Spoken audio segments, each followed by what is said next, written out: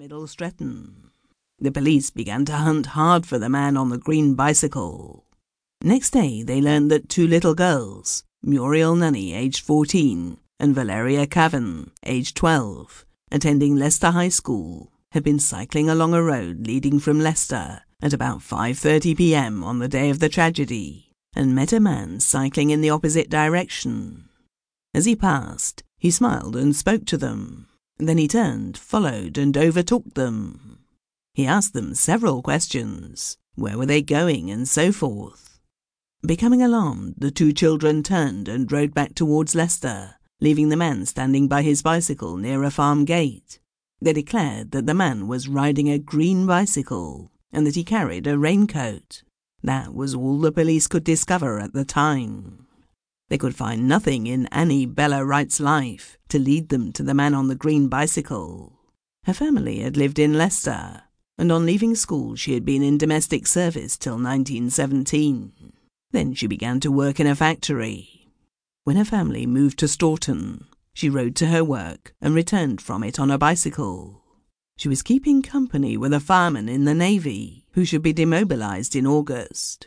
Her employers were questioned. Her relations and friends were questioned. The young men she had attracted were questioned. None of them could throw any light on the mysterious rider of the green bicycle.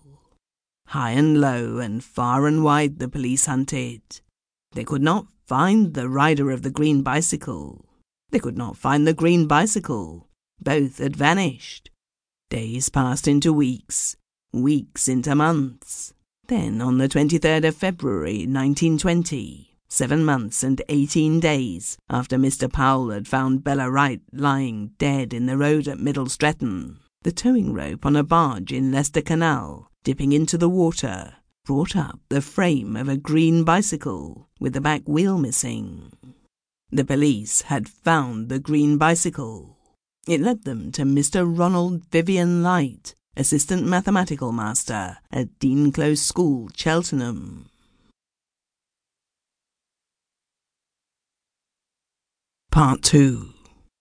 The bicycle had been made by the Birmingham Small Arms Company. Of that the police were sure.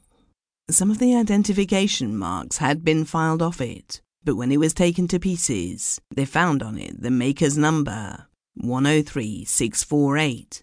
They learned that the Birmingham Small Arms Company had sold it to a dealer of the name of Orton. He had sold it to Mr. Light in 1910.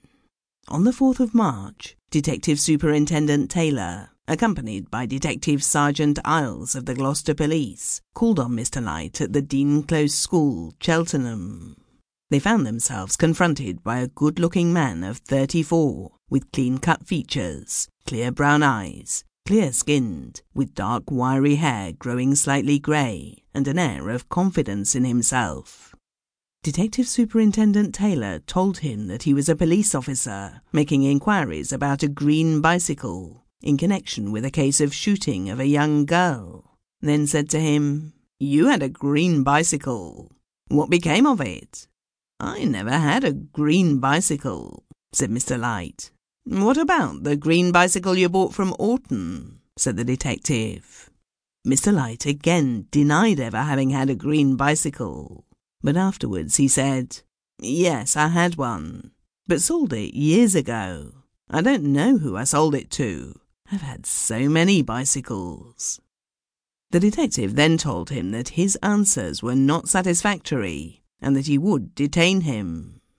At the police station, he said, "What is this stunt? I sold the machine before I left Derby. I'm not sure whether it was a BSA. I sold an all-weather to an ex-officer I met in Leicester in 1919. On being charged with murdering Bella Wright, Mr. Light said, "It's absurd."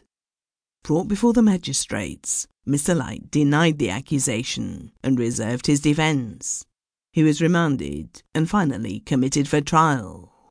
The police learned that Mr. Light was the son of a citizen of Leicester who had been killed by falling out of a window, that he had been educated at Leicester. For some years he had been a draftsman in the employ of the Midland Railway. In 1915 he had joined up, and at the end of that year he had obtained a commission in the Royal Engineers.